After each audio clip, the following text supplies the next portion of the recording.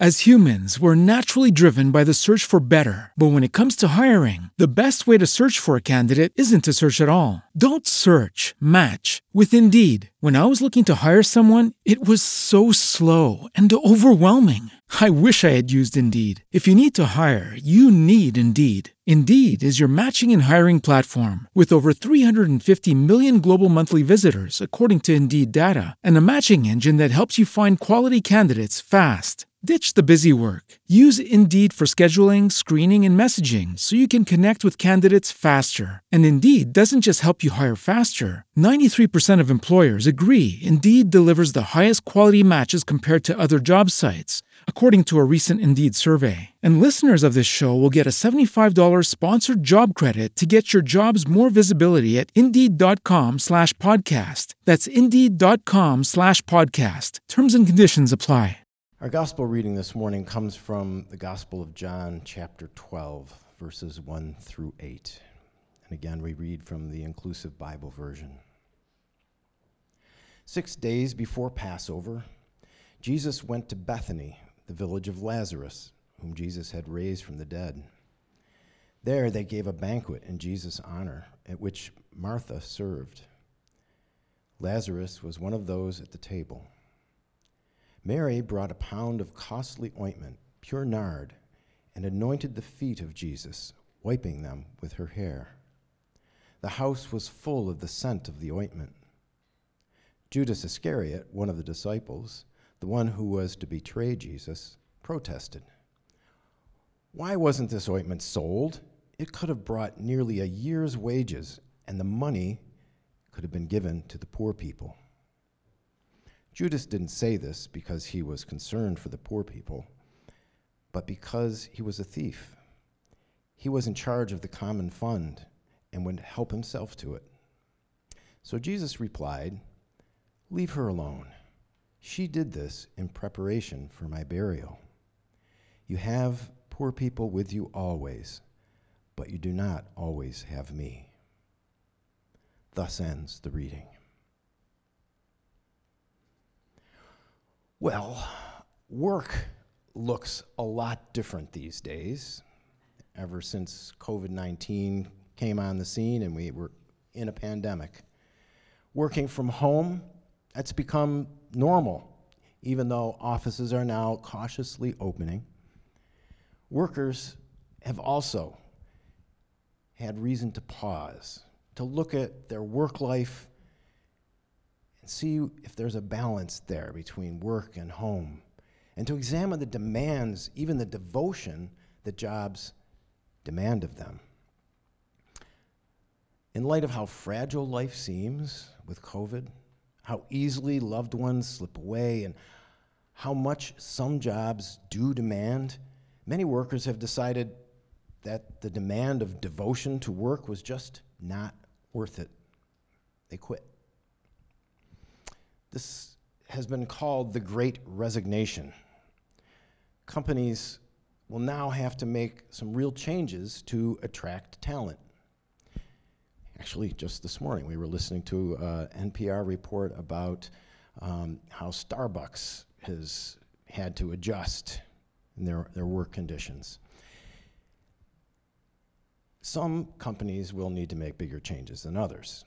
In the past, unlike Starbucks, companies like Tesla and SpaceX, et cetera, used people up, used their workers until they were spent, on purpose. Now, this sounds cruel, doesn't it? Radical thing to say. I get this from Elon Musk, who's the CEO of SpaceX, PayPal, and Tesla, who wrote this in his memoir. Quote, "I use people who work for us like ammunition, used for a specific purpose until exhausted and then discarded." End quote. There's a reason you have a bad feeling about him. Deborah always like, I don't think I like that guy. I wonder how many of his employees quit because of the COVID crisis so far, or maybe before it. Sociologists call this expected attitude about work that has been so dominant, the norm of devotion. This work devotion is how we are supposedly to prove ourselves worthy of our job by making our work, quote, the uncontested central focus of our lives. Our very identity and sense of value have become tied to our productivity, says sociology writer D. Chang Tozun. So this has become the norm of work devotion. And many of you have no doubt felt that in your own work life, whether it's your current work life or your past work life. Being devoted to one's work is important up to a point. Sadly, it's hard to hold everything in balance. When I say the word devotion, it may conjure up something kind of religious or maybe interpersonal. Devotion depends on what we're devoted to and on what we're willing to sacrifice, spend, or ignore so that we can be devoted. Mary was clearly devoted to Jesus in our reading of John 12 today. Mary expresses this in this lavish and symbolic way. She anoints Jesus. She puts this sweet-smelling, very expensive perfume on his feet. Now, anointing is symbolic of affirming divine authority. She also washes his feet, which is a sign of service and devotion, which was a common practice in that culture. And aromatic oil, like she used, was often also used as a preparation for burial.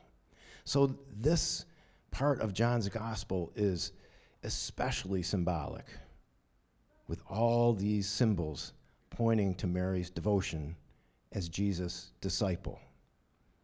And yes, Mary was a disciple, even though she often doesn't get recognized that way. Interestingly, did you see during the choir anthem the Last Supper painting of Da Vinci? It made me remember the Da Vinci Code book, that there's this one disciple there at the table with long red hair. That was Mary Magdalene. Mary's extravagant devotion, priced in today's currency, would have been thousands of dollars. So she goes all in as Jesus' devoted disciple. And for Mary, this anointing also expresses her gratitude for Jesus raising her brother, who was there at table when this happened.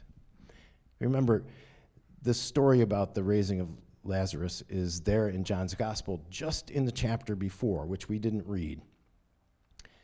So she is celebrating with her sister Martha as they throw this banquet to thank Jesus for bringing her brother back.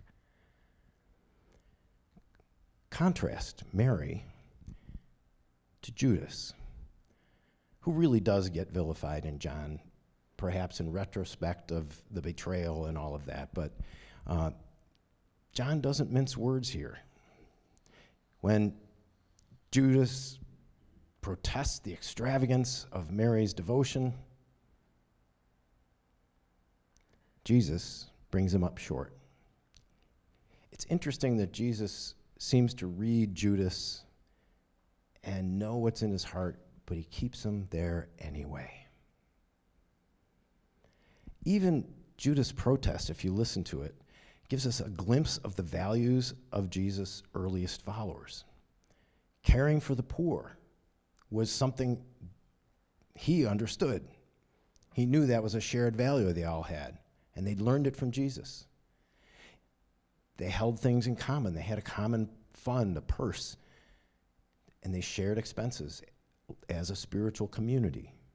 These are good values, and Judas seems to reflect those, except for he doesn't practice them. And Jesus defends and affirms Mary and her lavish caring, her extravagance on his behalf. Her action in John foreshadows Jesus' death. And Jesus says, she bought it for my burial. What often catches us off guard is that thing that Jesus says at the very end, though. The poor you will have with you always, but you will not always have me. It sounds callous, maybe even defeatist. And as our friend, the Reverend Heidi Tyler, reminded us last time she was preaching here, quote, a text without a context is a pretext. So we need to know the context. People have used these words out of context, saying, the poor you will have with you always. Jesus said that, and then they justify ignoring poverty and spending all their money on evangelism or on themselves and engaging in heartless capitalism because, you're always going to be poor people. Jesus said that. Listen closer, though, in the context of Jesus' actions and his teachings and the life of the early community that followed him. He says the poor are people we are to have with us always, whether that's physically or in our hearts, but definitely in our practice and should be also in our budget. They're not a class. They're not a concept. They're not out there. They are people. People we're always to be with, helping. The Parenton Food Shelf leaders came and talked to the Parenton Pastoral Association, of which I am a happy member. Some really good people there.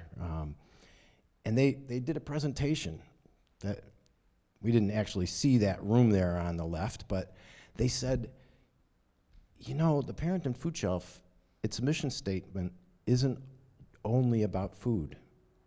Our mission is to fight poverty. I thought, wow, that sounds like what Jesus talked about. There are some who say the world would be a better place if we took all the money we spent on worship and buildings and instruments and artistry and decor, all the effort of preachers and teachers and leaders, artisans and musicians, and just put it all into solving social problems. They're partly right. Trouble is, if we focus only on solving social problems, we soon either get burned out as individuals or, as is often the case, get corrupted by just the foibles of humanity, unless we have a spiritual grounding. And for that, we need to have that devotion linked with service. It's hard to achieve, but we have to keep working at it. Mountain Rise, as I've observed over the years, is very committed to serving and to devotion. And that always makes me feel joyful when I see, often behind the scenes, people doing things to help, to serve, to care, as an expression of their devotion. Jesus didn't need Mary to anoint him. God doesn't need us to worship. We need us to worship. Devotion reminds us that life isn't all about us. Worship aligns us with the one greater than our own priorities and our own worries. And worshiping together, we somehow seem better to touch that one who gives us the power to serve. We get ready to do what God hopes for people and this earth, to show kindness, to bring hope, to express love. And I've had that unique vantage point of seeing people express their devotion, sometimes by worshiping and sometimes by being kind and serving others. They both express devotion. And many times, people's devotion goes completely unseen by anyone but God, and that's okay. Look again at your bulletin, at the part after the benediction, where the words say, "As worship ends, let our service begin." That's to help us to remember to get our devotion into motion. Devotion without motion leaves us, as I heard once way back in high school, so heavenly minded that we are no earthly good. So let's partner with the source of all earthly good to be a community for good in God's world. I've heard that someplace before. That's also on your bulletin. What do you say? Let's get our devotion into motion. Amen.